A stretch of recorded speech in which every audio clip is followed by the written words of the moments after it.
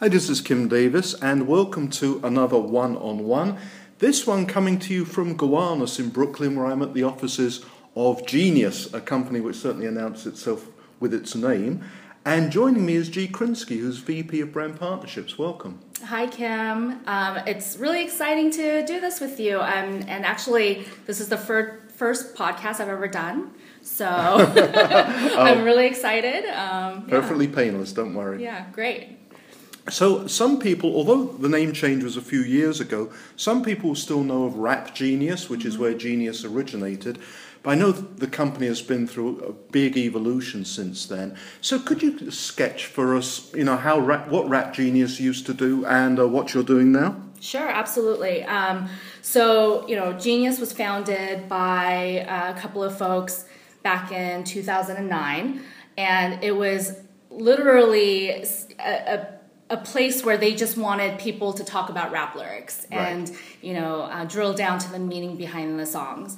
What's interesting is, since then, it hasn't been just used for rap lyrics, and that's why the evolution of Rap Genius to Genius, where now it's like broadly used. I mean, I think the 15th or 25th song that was transcribed on there was an Emily Dickinson poem, for example. Okay. So anything that's written that people want to find out more and deeper meaning behind, Genius has been used for that platform. So it was natural for us to rebrand to Genius from Rap Genius.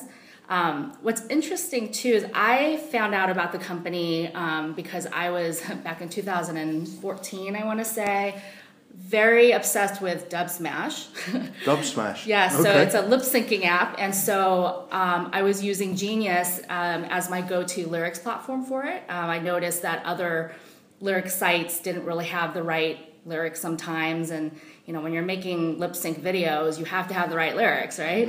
So in any case, I founded Genius that way, and I've been using it. And in 2016, just interestingly enough, I got a call from them saying they're starting a brand team selling to brand marketers. So even though the company's been around since 2009, we've only had the brand partnerships team for the last year and a half. Okay. And in full earnest since, I would say, January of this year. Okay. So what are the main activities or things which Genius are doing now? I mean, just give us a broad sense of what the company's doing. Yeah.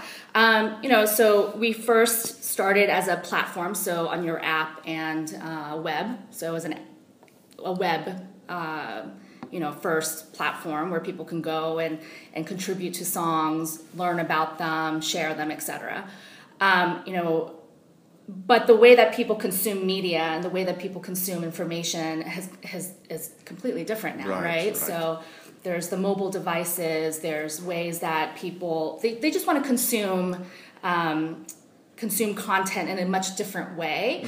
And so one thing that is really special to Genius is we were taking all of that information on the platform and all this data, what we kind of call the encyclopedia of music. Right. And we're now transforming that into premium content for video.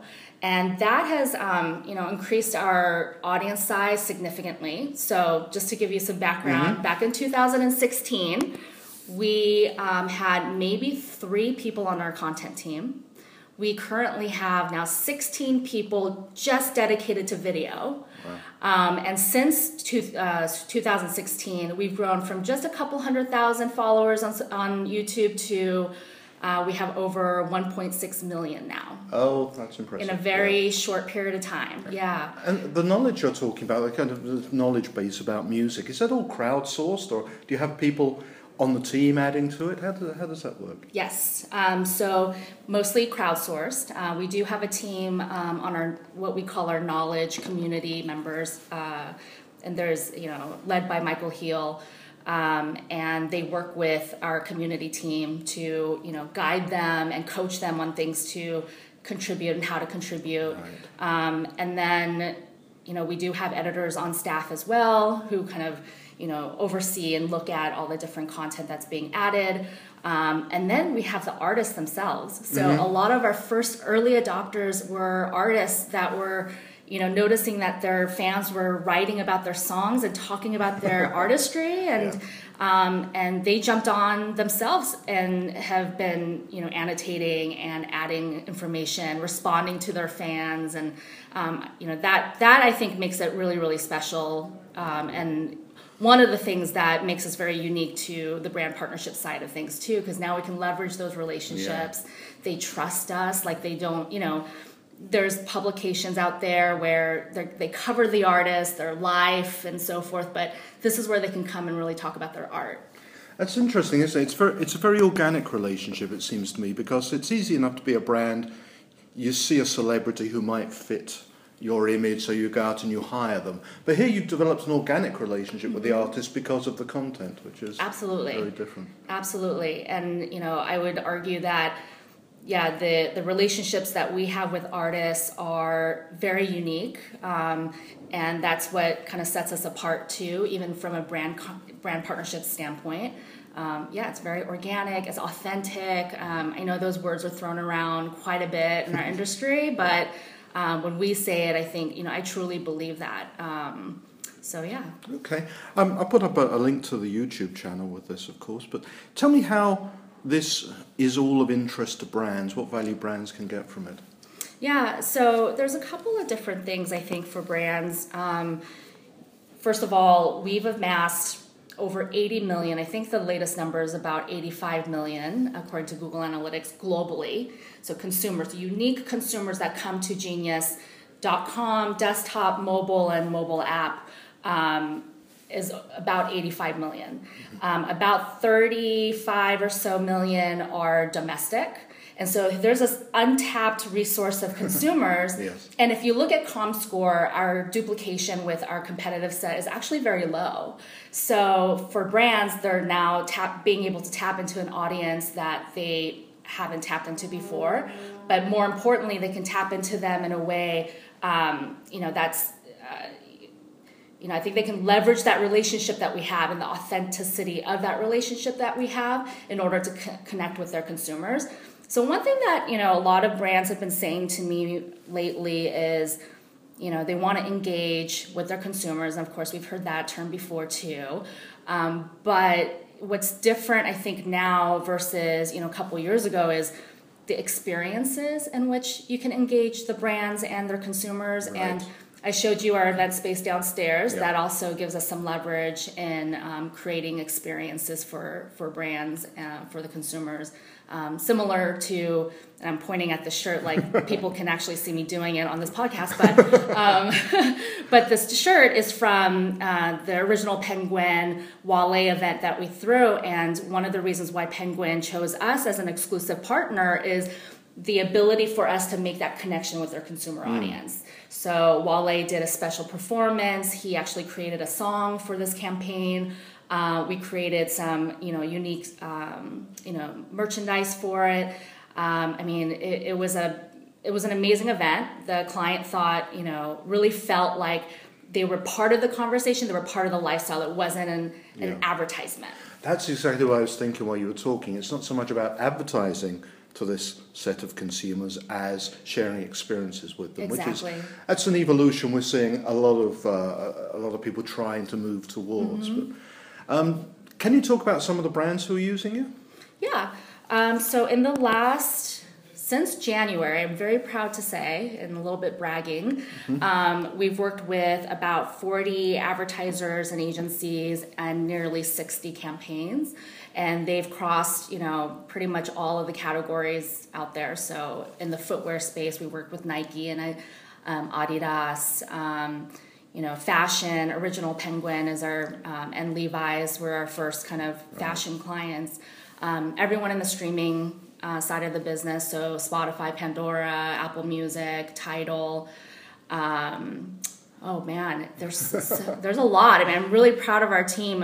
The way that we were able to build this from the ground up and bring on so many amazing brand partners. Entertainment is really leveraging our platform for the mass, but also the way to organically, and authentically connect with our consumers. So BT, Showtime, there's across every category pretty much, except for my goal is to get an auto partner next year. Okay, yeah. Yeah, but that's one of our goals.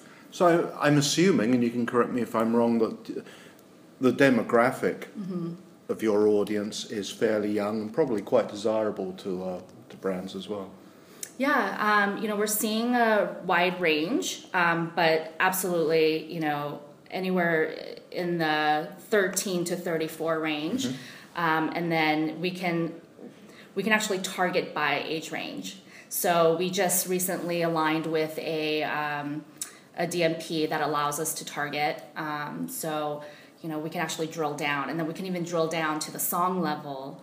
So there's a lot of different targeting abilities, but yes, they're fairly young.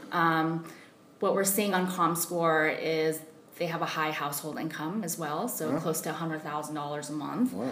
So they have money to spend. $100,000 a month? Yeah. Wow. Okay. I know.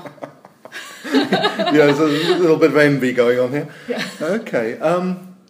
And where you're working with streaming music services, like I did see in my research, you're doing stuff with Spotify. What kind of, how do you fit in there? Yeah, so Spotify is a great partner of ours. We have a strategic relationship with them. So you may have seen the Behind the Lyrics cards. Yep. So we power, hundreds and possibly thousands of songs on Spotify.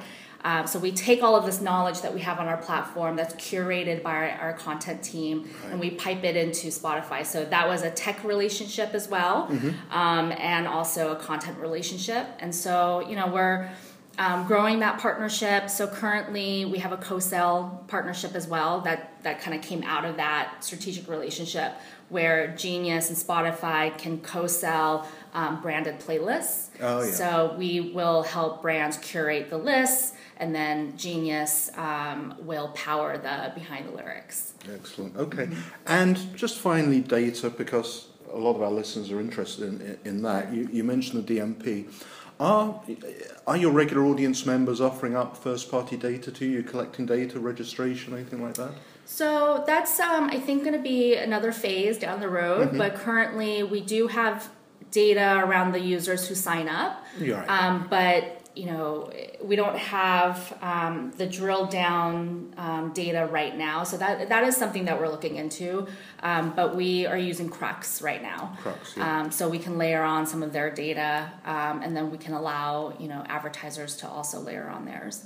Okay. Or Salesforce DMP, as I'm supposed to call it now. Yes. Oh, correct.